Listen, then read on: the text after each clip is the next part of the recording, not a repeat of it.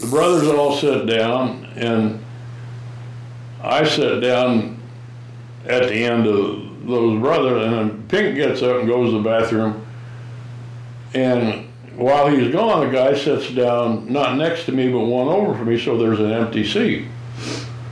So Pink comes back, and he looks at this guy, and he says, I believe I was sitting there. He said, well, sit there. There's an empty seat. Yeah. Pink just stood there for about a minute, and he said, I believe I was sitting there.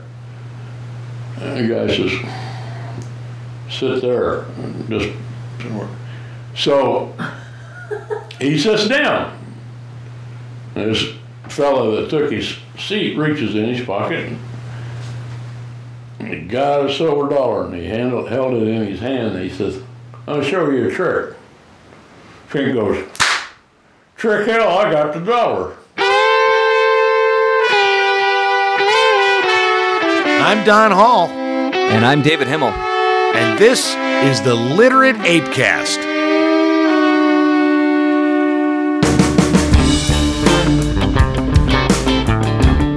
Don and David get a little saucy, so be forewarned, your sensitivity is not their problem. The Literate ApeCast is for people who can handle both their liquor and their gag reflex.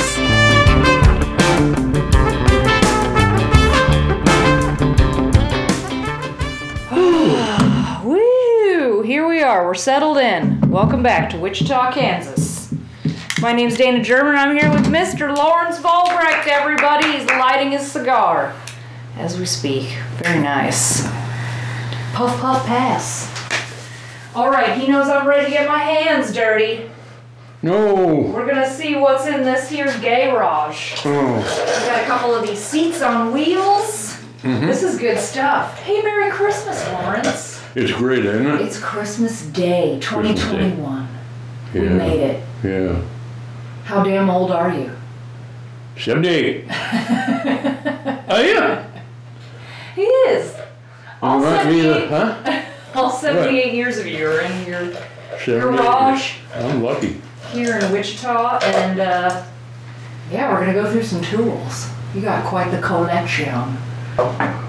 Ooh. Let's see, we got a level. One of about 6.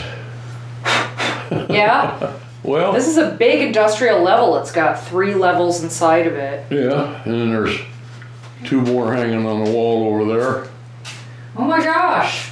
and Should they all live together? 3 more, 3 more small ones in the tool cabinet. Oh wow. That's good Yeah. stuff. Pretty good, huh? Some of those have, let's see, P.T. Austin, Hayes, Michigan, Stay Right. We've got some classics here. It's the Stanley Workmaster. This looks like some Oh, that's 60s construction. that's about 40 years old, Sure. and the other one behind it's about 60 years old. Lately I've been looking at things like old antique stuff and also older people. I find myself like somehow covetous of time. There's a piece of iron up there, Which one? square one. Piece of iron. This guy. Yeah. Oh my gosh, what? You know what that is? I'm gonna find out. You know what it is? It feels like about 50 pounds in the space of a block of cheese. What is it? That, What is that? well, when I was a kid, that weighs about 8 pounds, I think. No. Yeah, I think. That weighs more than 8 pounds. Get out of here. No. That's pretty cool. When I was a kid, and which was during World War II,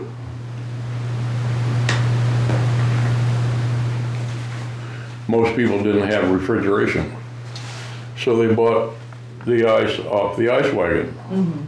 The ice wagon was drawn by a horse And that came in that my grandpa drove How often did it come around? once a week, Okay. and you got like a 25-pound block of ice. Oh my God. And when he got off the wagon, he clipped that to the bridle, and put the weight on the ground. That way the horse wouldn't run off. Oh my gosh, it's a horse anchor? Yeah. That's what it is. Wow. That way he wouldn't run off while he was unloading the ice. I want to actually weigh this and figure out later on what it weighs, because that is more than 8 pounds. That's heavy. That is heavy. So ask me why I got it.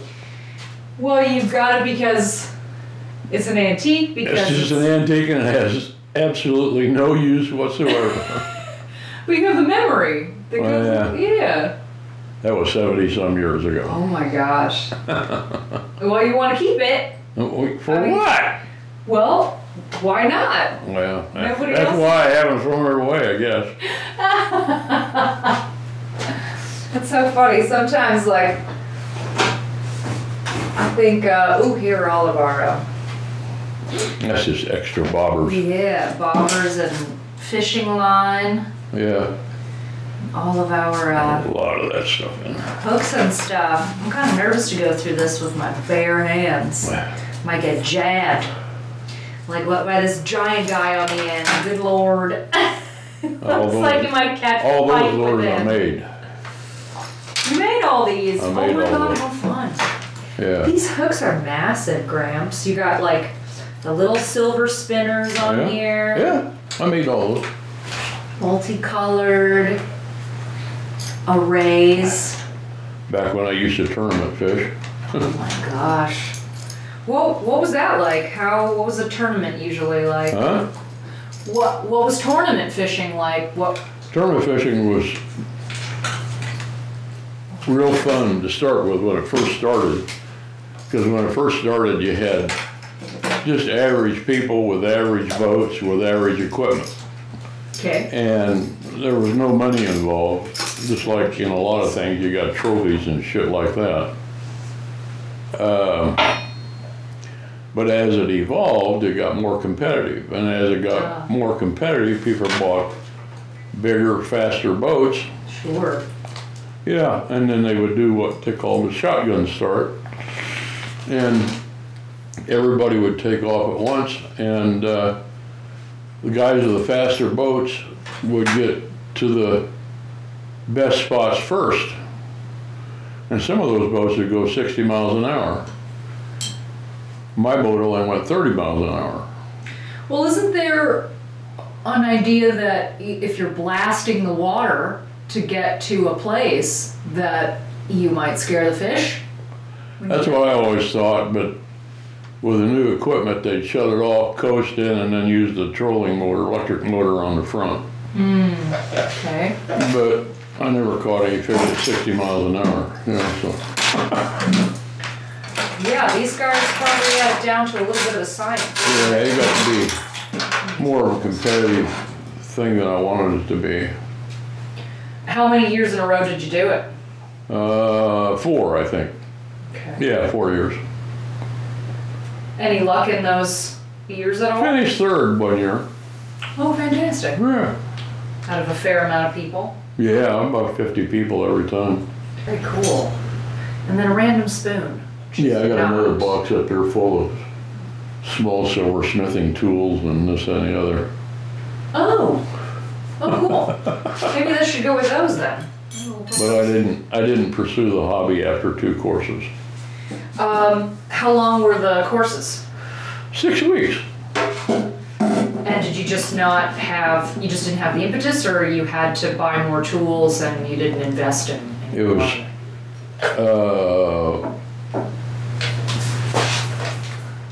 the course wasn't done right. That's the best thing I can tell you. Okay. Because it was put together by the city of Wichita and the park board, and learn silversmithing. Well, I thought, I needed a hobby that was indoors in the winter, so let's go learn that.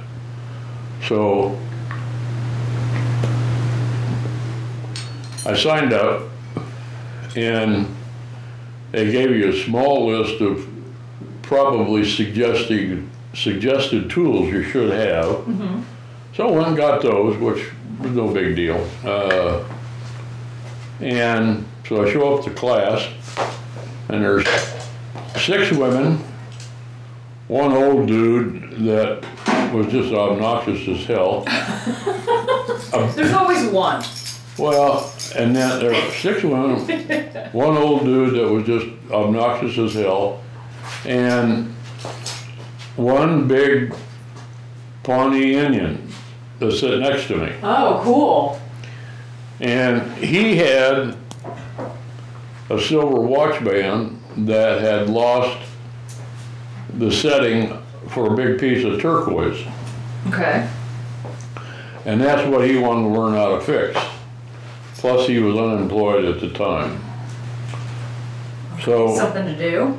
He needed something to do. The obnoxious guy was trying to make 2 turquoise handles for a Derringer, and he did, but it looked like shit when it got done. It looked worse than a pimp gun.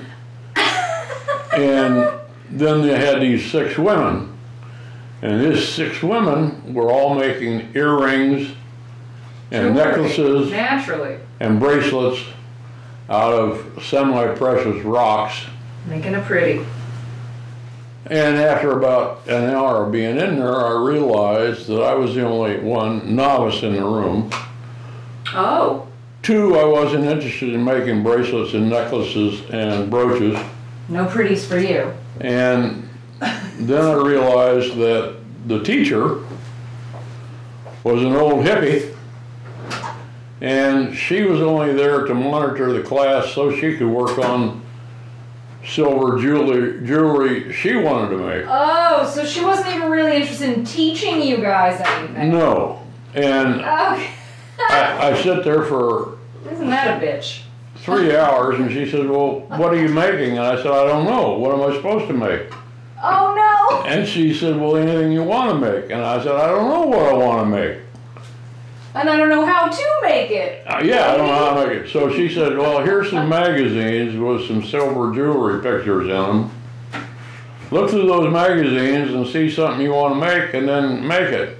And I thought, well, shit. So I looked through for the next 2 hours a whole stack of magazines, didn't find anything I wanted to make.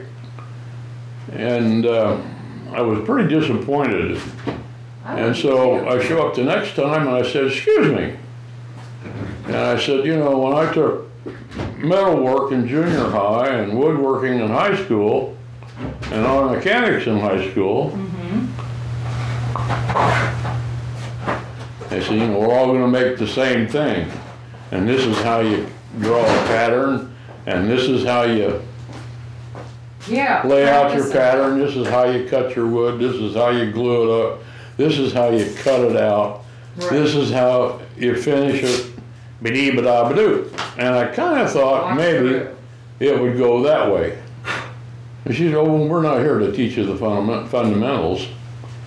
And I said, game over. So, yeah, so back to the stack of magazines, and I was watching these women making these big gaudy bracelets out of rocks. And beads and stuff, or no, just big gems. I'm not learning nothing, you know. And so I finally found this picture of I think it was a turtle. Okay. And so I got some silver and I cut out this turtle and I put the texture on the back and beat it into shape, which didn't take long. Sure. Made a clip for it, gave it to Nana. Well, I don't know what she ever did with it. Oh.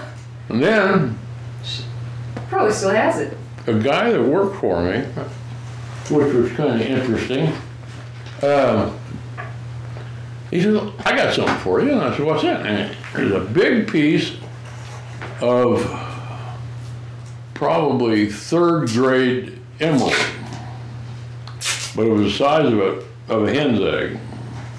What? That's a big emerald. Well, it wasn't. Get out. It was never cut or cleaned. It was in the raw. Yeah. Which, if you've never seen one in the raw, it's got a lot of debris. Sure. To it, and so what they do when they finish gem type rocks. They cut the debris out and get it down to where it's a clear stone, you know. Yeah. Well, this one looked like, to me, I'm not real sure, but it looked like to me, but it had a lot of green in it, you know, had a lot of emerald in it, more emerald chunks, bigger than flakes, but more emerald chunks. Okay. So they had this stone cutter there, which would take your finger off if you wasn't careful. But anyway, Ooh. So I worked on that for a couple of sessions till I got down to a piece about the size of a robin's egg, maybe a little bigger. Okay. And polished it on a couple of sides to where it looked like something, you know. So that was almost more fun, it sounds like, than the metalsmithing. Well, rock polishing. that was something I was interested in too, except I didn't want to build a forge and get an anvil and all that. Oh, good I God. already had 9,000 pounds of tools. I didn't, you know. Sure. So anyway, I got that all cut to a kind of a teardrop shape and made a cap for it to where you could put it on a necklace, and gave it to Jackie's mother. But it was kind of pretty, I thought. Not because I made it, but because it was a piece of rock that, you know, whatever. And Nice. then I made the Elvis lightning strike flash. You know. Oh, the Take Care of Business logo. Yeah, I made that out of a heavy piece of silver for Vicky. Okay, that's cool. And then I started on I've a seen bracelet for Jackie, but I got it about half done, and I got to looking at it. Hell, it was too heavy for me to wear, much less her, you know. Oh, yeah. That adds up, the weight of it. Yeah, For sure. and so I decided, you know, I'm not learning anything in here. You made a couple nice gifts and decided it was time to move on. It wasn't the hobby you anticipated. Just for dinking around, yeah. Turned out all right, but the hippie lady that was teaching it wasn't a teacher. She was just there to make sure you didn't set yourself on fire if you was doing something. You know. Sure, didn't steal anything. Yeah, and That's funny. Oh, no. so anyway, it was. How long ago was that? Huh? How long ago did you do the Oh, metalwork? before we moved to Marion, so it'd been like in maybe 2008, maybe. Oh, wow. But I wanted to make some silver handles for pocket knives, old pocket knives that I had that the handle was no good on. I wanted to make some of that, and I wanted to learn how to make a ring. But Okay. that was too advanced for what they were teaching. That was, you wanted to make like a big ring for yourself? Yeah. Or just to make ring? No, Okay. I wanted to make a big ring for myself. Oh, nice. Big, clunky, Yeah. all silver ring. Hey, so that brings me back to one of the only pieces of jewelry that I ever really see you wear, which is your belt buckle. Yeah, Your big silver belt buckle yeah. that you also won. Yeah, I did. Tell us the story there. That was that involved a little bit of rodeo ship, did it not? That was bull riding. It was bull riding. Third place. Finney County Fair, Another bronze. 1964. 8 seconds. Hang on. Well, what on earth made you do that? You trained up until that point to be able to participate, right? No, Or did you just pay not at all. to? Not unless you count opening beer bottles. Oh my! Did you just work at a beer joint? They tapped you? No, we had these people that my wife hung out with that they were from West Texas. West Texas, out where, God, they're raw boned people. Well, there's And- nothing out there. Huh? There's almost nothing out there. That's it. Only thing that was out there was him and his 3 brothers and his dad. God, were they tough people, but somehow he made his way to where we lived in western Kansas, and he was a truck driver. And he was kind of guy that would fight at the drop of the hat. Didn't matter who you was or what you was. Big man, bigger than Sean. I mean, he was 6'6" and probably 300 pounds. That's a big And man. so, you know, she worked with her at the bank, and she was 6'2" and thin, nice looking woman, but just rough as a cow. There was no refinement in that lady anywhere. Okay. So they were a perfect match, but so out in western Kansas there isn't much to do. And if there is something to do, everybody does it, so to speak. Okay. Well, anyway, the county rodeo was going on, and we'd been hanging around the bull riding chutes because that's where all the heavy action is. And we've been drinking a little. Naturally. Yeah, and this guy's name was Benny. Benny says, "I'm gonna ride a bull." He Then he just says, decides. "Give me $100." And I said, "Benny, the entry fee is only $25. What do you need 30 for? And he says, "I'll be back." You know, he comes back and he's got 2 numbers and a 6-pack of beer. I said, "What are you going to do with that other number?" He said, "You're going to ride too." I said, "Shit, I don't ride horses, much less bulls." He said, "I said, ain't nothing to it." I said, "You've done this before." "Yeah." He said, "Ain't nothing to it." They show you how to roll the rope around your hand. You get up there in that chute. When you drop down, wrap that rope, and you holler, "Let her go," and they open the gate. It's just that easy. In the meantime, crack, here's a beer. Let's get And he says, "All you got to do is stay on 8 seconds." Oh my God. 8 seconds don't seem like very long. Longest of your life. So there was only 5 entrants, I guess, in the bull riding. They're all amateurs. And I won 3rd place. And I stayed on 8 seconds. Huh? So the guy that also bought a number for you, the rode with you, Yeah. did he place as well? No. That pissed him off pretty bad. I don't think he ever got out of it. He went, well, that's another story, but he was an interesting guy. I liked the hell out of him, but I could see that he was dangerous. I mean, just dangerous type of guy to be around. And if you wasn't his size, it was even more dangerous. So he's always spoiling, always looking for a fight kind of guy? Yeah, I don't know if he was looking for it, but it was always there. Sure. We went down to West Texas once to pick up a car for his wife that his dad had that he didn't need anymore.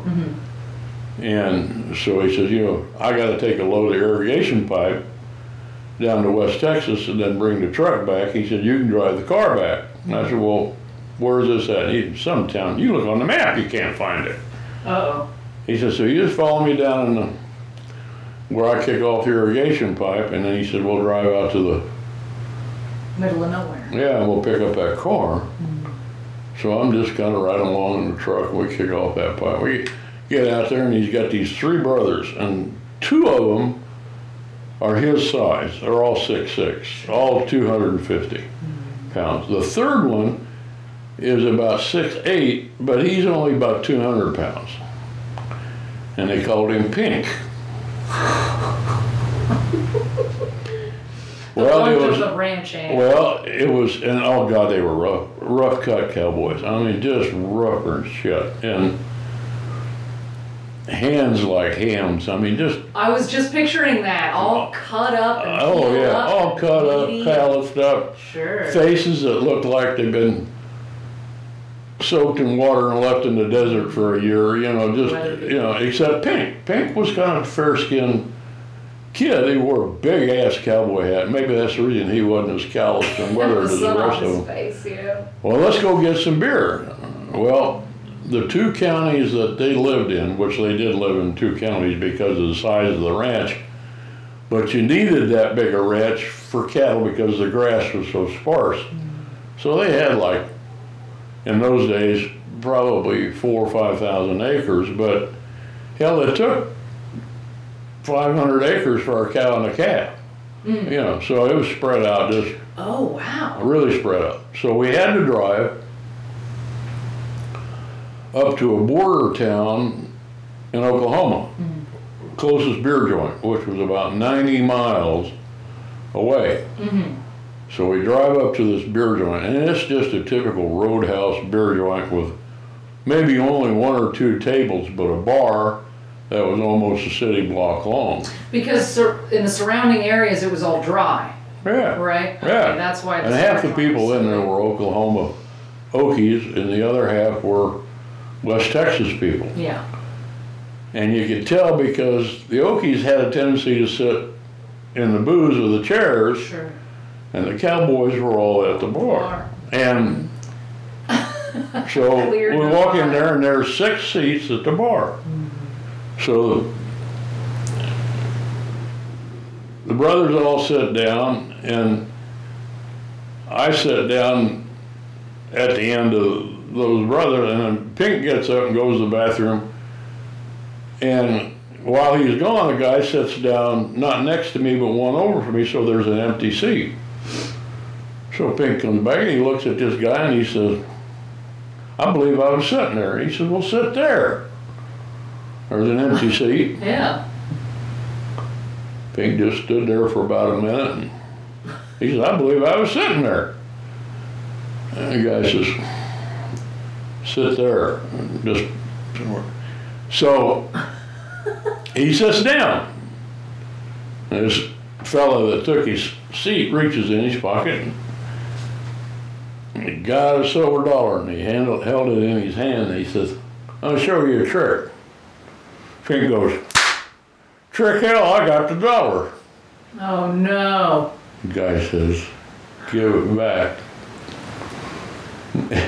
Benny looks down the bar and says, "Pink, give it back." Pink says, "My dollar." Finders keepers.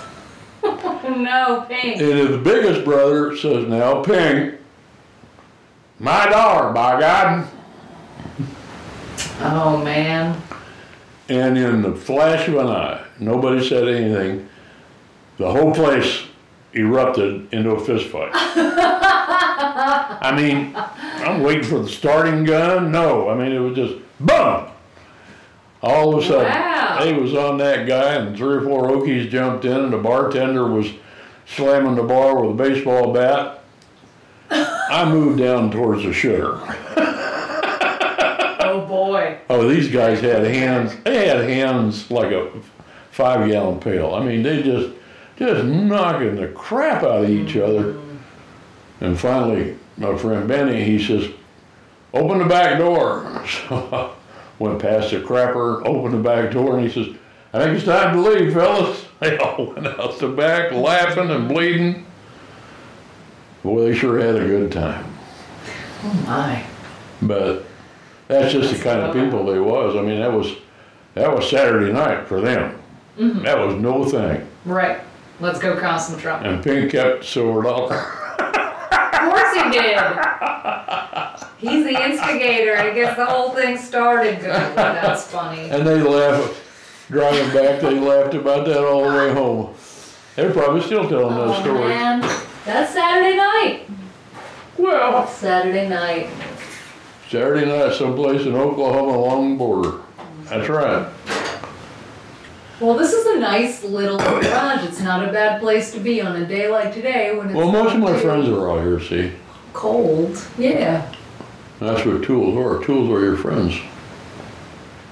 They don't ask anything of you. So They're there when you need them. introduce me to some of your closest friends. I think I've just sort of like loosely been picking through a couple things here. What do you think where's the oldest thing that you got stashed? That piece of iron. Where's it buried? A piece of iron. Yeah. Oh, this sucker on the floor. That's the sweet. oldest thing. Yeah. I don't know, but there, yeah.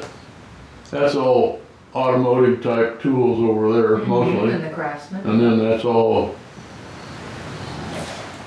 miscellaneous tools over here, and these two. A lot of power tools. Right? Yeah, a lot of power tools. That's what makes your life easier, and Yeah. And a lot of hardware. Yeah. I noticed. Oh, Can't have too many. I found something cool. You did? Well, Wonder if I know what it found is. all the, Oh. There might found be some something in there that's fun. lubricant. Some lubricant. We've got some That's probably empty. rubbing alcohol. No, it's full. WD-40, that's good for everything. Silicone. And then this little cowboy feller here. Yeah. This, like, That was my dad's. A Weatherby Jr.? Weatherby Jr. 86 copyright. Yeah, my dad bought that somewhere. From the Red Mill. Handcrafted USA. Well, he just liked this little guy? Gosh, he only stands at about maybe a foot tall. Jackie don't like him. What? She won't let you keep him in the house. Really? 3 minutes in the garage. You would keep him on the desk, on your desk. No, you don't really like him that much either. He's cute. He looks like, kind of looks like Sam Elliott, Kinda. only all bent over with his old chaps on and his great big belt buckle. I wonder why Jackie doesn't like him. I'll have to ask. I have no idea. I'm gonna leave him out. Oh, see, I got an iron horse on my nightstand, and I don't even remember. Oh, you want to know about that? Well, I want to know about the Iron Horse first. And then I'll ask you. And I don't remember where it came from. Oh, okay. So that's the teeniest, tiniest little oil can I ever saw. No, I made that. You made that? Yeah. How'd you make it? About 1954. Not when, but how. Although I like when. Well, That's cute. That's really great, Grant. it used to be clean and shiny, see? Well, sure. How do I make it? Or why do Yeah, both. Well, So it's 2 pieces. yeah, the screw so where you can fill it up, but now A it's little pot. I think kind it's of probably- welded in place. Yeah, it's sealed shut. But I got a C on that in metal shop. Okay. I didn't- This is cool. Well, I didn't read the drawing right. It was supposed to be twice that size. And Kidding. I read my ruler wrong when I was laying it out, Yeah. and I was reading centimeters instead of inches. Oh no. And I kept thinking, boy, this thing's hard to make Because it's so tiny. because it's so small. Fits in the palm of your hand, easy. Yeah, so when I turn in my project and I get a C, And you look at what the size of everybody else's project too, right? Side eye. yeah, but you had to learn how to make this piece, Yeah. and you had to learn how to make this piece, The body. and thread it, Yeah. and how to make Lit this it. piece and thread it, and how to make this piece, which you'll see that that's one piece, but it's been folded over and soldered, and you solder this on the bottom, solder this on, solder this to the cap. Those are great seams. If you don't know what you're looking for, you wouldn't know. That makes the oil come out. Right. You press the button. The little bubble. So you got to get that metal right to where it'll can. It's what's called canning. So I made 3 pieces in metal work. This I got a C on, and then you had to make a scoop like you go into the hardware store and they got bins of nails and you scoop metal with a metal scoop and scoop Yes. up the nails. Yes. Had to make a scoop like that. Okay. You know, And one piece. You have to fashion well, you it had out to one fashion piece. it to where, it came out in one piece, but a lot of folding and bending and soldering and rolling and had to make a scoop, had to make an oil can. What was the third one? And then the third project was of your choice. Okay. I made a hot plate, A hot plate. which you folded up all the metal and riveted it to where it was in a square, about half the size of that little box there. And then you got the nichrome wire and wound it to where when you plugged it in, the nichrome wire heated up like a toaster. Right. In a hot plate. Hot plate. And how did you cover it? Or you just had like the sheets of metal and then the wire? No, there was some underneath? heavy wire on top that wouldn't melt when it got hot. Oh, cool. And I used it. It was operational for a good long I time. used it for about a year and a half when I left home. That's the only thing I had to cook anything. I cooked soup on it. Oh my gosh. Almost sounds like you took it to war. Because you got WD-40, you know. Oh yeah, the household oil, the 3-in-1. Yeah. 3-in-1 was a big deal. I need a new spray nozzle for my WD-40. Yeah, I had this and then forever. here's this cool little, it looks like a votive candle holder. Well, it's only about I use it for 4 shot inches glass. tall. And it is, I think it is kind of shot glass. Oh, we got some bugs in it. But it says Little Shot X, and yeah, it's a shotgun shell casing, or it's modeled after that, and it's this green glass. That's adorable. You want it, you can have it. This is really cool, Graham. You take it. You take it because it'll go in the dump. Oh no. No, you take it. Where did you get it? Where'd you find it? I don't remember the story about that. I really don't. I know I didn't buy it, but it came to me somehow. Okay. I don't know how it came. I really don't, but I've had it for probably 40 years. Oh, that's splendid. I used to drink Jack Daniels out of that. And that was the only thing? Well, back before I started drinking scotch. Oh, okay. But you don't really do shots of scotch, right? You can have a little green feller if you want it. That's really sweet. Yes. I like it a lot. I can be a hobbyist, but it has to be practical at the same time. Yes. Yes, I hear that. So if it's not practical, I'm probably not going to do it. Unless it's something I really want to make that I can't buy. And that was my dad's forte. Well, making things that you couldn't buy. And what, was that a repeat thing, or he just made a couple sturdy things? Well, no, he made me a bow and arrow one time, which was really nice until I mistreated it and broke it. He made me a catcher's mitt one time. He made you a catcher's mitt? He made me a catcher's mitt. No, this is good. We didn't have any money is what it amounted to. And now I know that's what it was. But I wanted to play baseball, and you had to have a mitt, and I didn't have one. And they needed a catcher. And I asked him to buy me a catcher's mitt. I don't know what they cost in those days, $8, $9. But it was $8, $9 we didn't have. Sure. And baseball season was coming up, and this, that, and the other. I learned at a very young age, you only asked for something once, and if the answer was no, you didn't ask the second time. That's right. You get your ass beat. Anyway.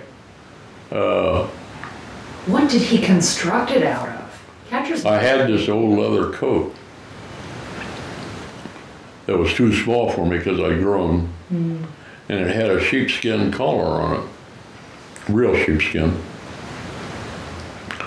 And he took that sheepskin collar and that old leather coat and made a catcher's mitt. Wild. Yeah. So he used the sheepskin to line the inside of the mitt. And then just built the mitt around. And then he laced it up and I said, yeah. Unbelievable. That was a hell of a catcher's mitt. Yeah. I had it for a long, long time. Wow. I mean, even after I was grown and left home, I still had it. That got the job done. And it just, finally rotted and... Oh, sure. Well, by that point in time, hopefully you had, if you were really into playing, you could invest in one. Yeah, I wasn't into playing. I didn't like baseball that much. In fact, I didn't like any of the sports that much. I played a lot of them, but I was too slow to play football. I tried, but I was too slow. And I was too heavy to wrestle in the weight class that they put me in. And I couldn't get my weight down to wrestle in a lighter class. That takes a lot of discipline in terms of more discipline than I had, and I thought, I could do it. But when you're 16 years old and still growing, and then they want you to drop 12 pounds, I cut off one of my arms, Oh God, yeah. That's what it feels like. And so, tennis never interested me, and swimming didn't interest me as a competitive sport. So I took up boxing. Because I befriended a German kid, and he was into boxing. And so, anyway, that's another story, but I boxed for about a year. I was pretty good at that. Not real good, though. Pretty good at it. Oh, good. Yeah, well, you sound like me. It's kind of like sports included. There's some hobbyist sort of things that pick up for a minute and you're really into them. It's very intense, and then that doesn't last very long, and then you just drop it. Well, how bad do you want to get hit? In sports, yeah. And the other thing is, with boxing is, boxing isn't what people think. Boxing is, boxing is beating the other man psychologically before you beat him physically.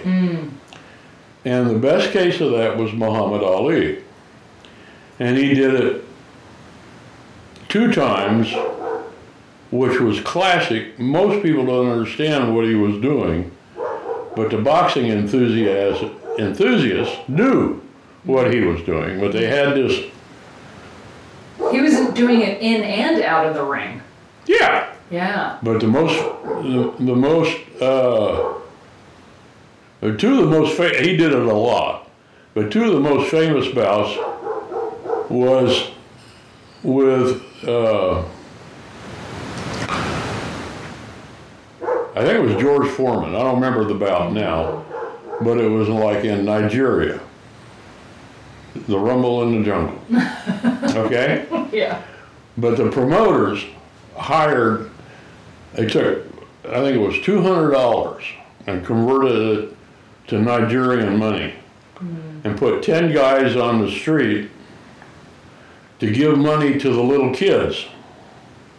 And their job was to run up and down the street and holler, "Ale, boomerang! Ale, boomerang!" And that's all you heard for 3 days was "Ale, boomerang!" What did that mean? It means, Ale is going to knock the shit. Ass. Yeah. Yeah. And that got to his opponent. And the other one was rope-a-dope. He talked about rope-a-dope. And rope-a-dope is a boxing style that very, very, very few people can pull off. Does it involve long shots, like No. Rope-a-dope is where you let. I tried it once, and they tried to teach me that because I could hit hard, but I wasn't real fast. Sure. And I was short-armed compared to most kids. And so I was like some of the other fighters at the time. I had to work inside, so I couldn't hit you from 3 feet away like Ollie could. I had to work. And then back off fast either. No. Yeah. So I had to take more punches than I could throw. And if you do that, it's pretty good because you're working inside. But rope-a-dope is it's almost a science. I haven't seen a boxer use it since Ali did. But basically, you let your opponent get you against the rope and you use the rope as a springboard. And then you come back at them real quick because you're springing off the rope. So you're coming back with a force not only of your muscles, but of the spring of the rope. So your opponent is in close, and he's close because he's got you on the ropes. He's backing off. When he backs off, he starts to come back in, and that's when you bounce against the ropes and come back. So you're at the ropes, not your opponent. Not the opponent. Opponent's in front of you. Okay. Yeah, that's what's called. Wow, you're at the ropes. And I only saw him really use that one time, but it's an extremely effective style. And I can't think of his opponent in that match, but that was a thriller in Manila. But anyway. Well, it really gives you some spring, doesn't it? It really gives you some. Yeah, but his opponent never did catch on that's what he was doing. You're getting the shit beat out of him, but he didn't understand why this guy got stronger all at once. Well, it wasn't. He was capitalizing off the inertia coming off the ropes. Yeah. So if you understand how rope-a-dope works, and if you ever see that match on TV, you see the guy was a master at it. But again, everybody that's watching boxing, and you got a contender coming up, don't let him use rope dope on him, make him come off the rope on his own, Back off. So that's the reason it didn't work a second time, because people watch the films, and Sure, they know what's going on. Sure.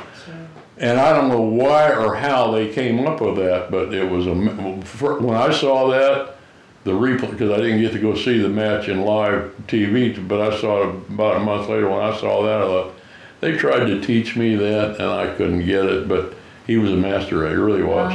So, they call Ali one of the greatest boxers of all time, and he probably was, because he was fast, and he was smart, and he took training well. He wasn't the butcher that this last guy was. He had a lot of finesse, he really did, and he was quick, he was fast. And anyway, but I never cared for his politics, nor his big mouth, but, Well, how long did you box?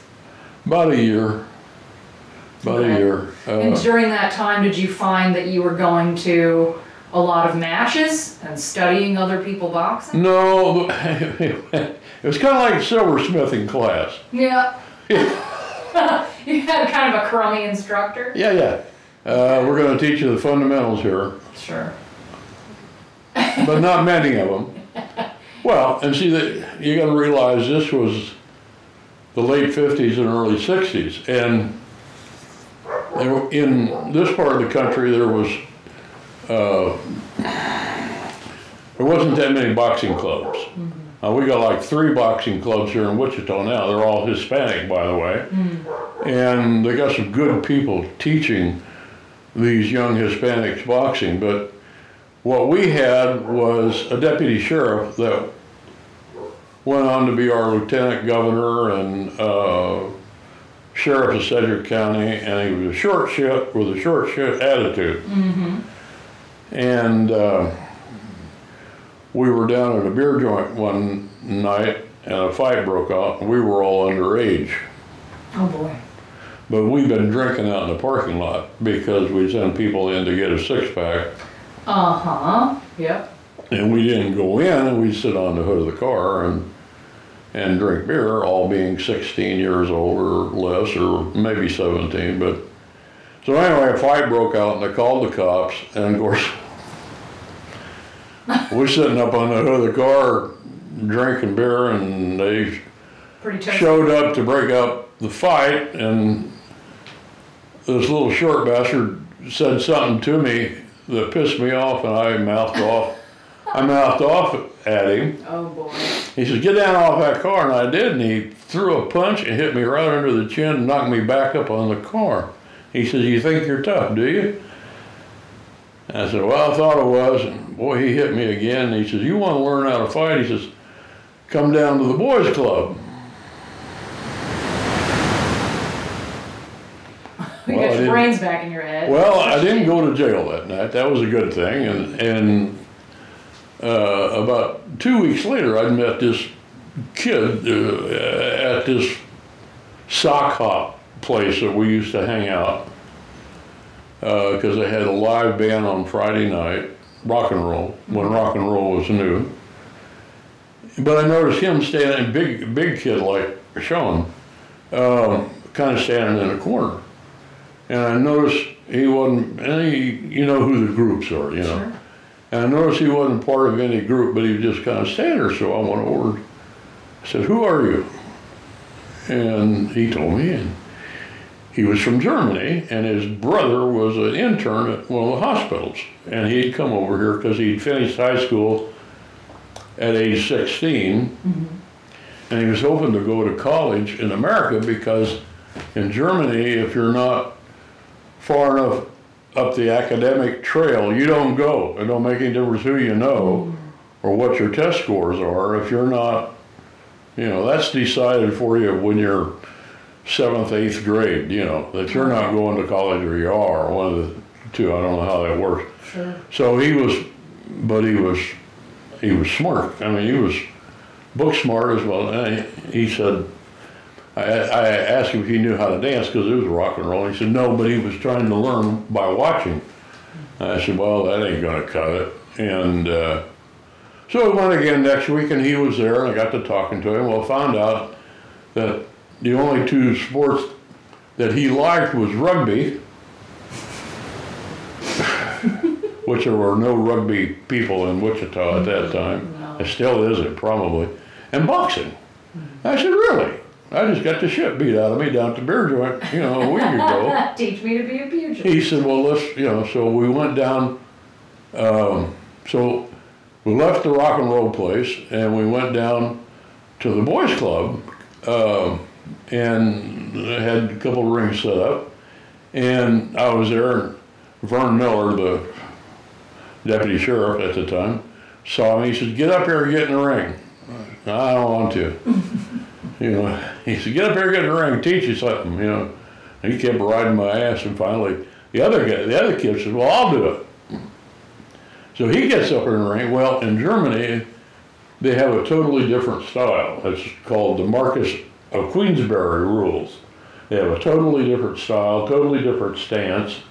They never use the crouch position. It's always straight up with, if your right hand... It's pretty high. Yeah. Your hands are always high. Yeah. And he got in there and he did real well, but Vern says, we don't fight that style. He said, you got to learn to... Bob and weave. Yeah, bob and weave and crouch and shed blows. Yeah, they weren't into that, this, that, and the other. And so he finally got me up in there, and he said, with a little training, you can learn this. So I went down there, I don't know, 3-4 weeks in a row, a couple nights a week, and, kind of was making progress and this, that, and the other. So he said, well, we got a match. Well, you got a match coming up. Well, what they did, they had a military school up at Salina called St. John's, and they had a boxing club. And so, I'll get in a couple of station wagons and you go up to Salina, and if they had somebody in your weight class, well, then you could fight. Compare you. Okay. Yeah. But if they didn't, well, then you just sit there on the bench and watch the rest of them. Okay. So sometimes you'd get to fight, and sometimes you wouldn't. And this was pure sport. Nobody's taking bets on these. No. All, amateur, golden gloves. And we didn't even have golden gloves officially sanctioned in Kansas at that time. Mm-hmm. So nobody's trying to make you into an amateur fighter they can back and market and all that? Okay. No, it was all just amateur sport. Right. Sponsored. But anyway, and down here at on the state line, there was an Indian school. And it was called the Chilocco Indian School. And it was all poor Indian kids that was at that Indian school. It was one of the last Indian schools that were still open, to where they were trying to whiteify Indian kids. In other words, teach them language and culture and the white way and this thing. Whitewash the Indian race. Yeah. But it was one of the last Indian schools that were still open. And anyway, they had a boxing club. And that was kind of late in the experience. So you get down there, and first thing they give you is the boxing card. And the boxing card has a person's name and weight class, and then who you're boxing against. Mm-hmm. So you can keep track of your own fights, your own. Yeah. So I looked on the boxing card. Hell, my name's on there. Ah. Yeah, and so. Surprising. The guy's name was Garcia Hernandez. Mm-hmm. Sounds like a Mexican to me. I'm looking over that other bench trying to figure out which one of those Indians is Mexican, Mm-hmm. I ain't seeing any, because I'm in the 200, the highest weight class they had in those days was 200 pounds, and I weighed 202, 205. Mm. And so I'm looking for the biggest kid on there, because I figure, that's my... Someone who matches. Yeah, that's my match. And so, but I ain't seeing no Mexican that weighs that. Right? Gabriel Hernandez, or whatever it was, or Garcia Hernandez, whatever it was. And they didn't start at the bottom and go to the top, and they didn't start at the top and go to the bottom. It was just kind of a random deal. So I don't know, 4 or 5 matches into it, because you do 3-minute rounds. And if you knocked them down, that didn't count any more than a punch. If you knocked them out, it didn't count any more than a punch. If it was a TKO, it doesn't count any more than one punch. So you had to use your boxing skills. So the number of punches that you landed was how you built your score. Got it. Yeah. Okay. So, anyway. Looking down the road. And finally they call my name and I get in the ring and this giant black kid. Now how he got in the Indian school is beyond me. And how he got to be Hernandez is another question I couldn't ask. But he was big. He's like 240. Walked like Earthquake Magoon, and wow. I pasted him all I could. That son of a bitch, it hit me, and I'd roll across the ring. Oh man, you went down. Oh yeah, fast. and I wasn't fast, but I was anyway. And I lost the match. And it's about an hour and a half car ride back to Wichita, all the way back to Wichita. The coach is crawling my ass for losing that match. And I said, well, he was bigger than me. No, he says, you were faster and you were stronger. I said, but he was bigger than me. And he said, and this is the lesson, and this is true. He says, you were beat before you got in the ring. Oh. I said, nah, that's not You right. were beat just looking at him, huh? Yeah, it was up here. Yeah. And he says, you got to learn that it's a psychological game first, a boxing match second. And you were beat before you got in the ring. I never forgot that. Never forgot that, because I use that in a lot of other things other than sports. Yeah, but so I think we had another match down at Ponca City after that, and we had another match up at Salina, one down at Coffeyville, I think. I don't know. I think I had 10 matches altogether that season. And then it was over, and he called when it was time to get in shape and start this again. And I said, I'm more into beer and fast cars than girls. And ain't one of them hurt me yet. Well, on that note, thank you, Grandpa. So I gave up on it. That's right. Best wishes to everyone. Happy New Year 2022. We'll see you later. Love from Literate Ape. You can listen to the Literate ApeCast on Apple Podcasts, Stitcher, or any place you find your podcast Jones. If you enjoy listening to two white guys holding court, review or share the show on your own platforms, or throw us a few bucks on Patreon.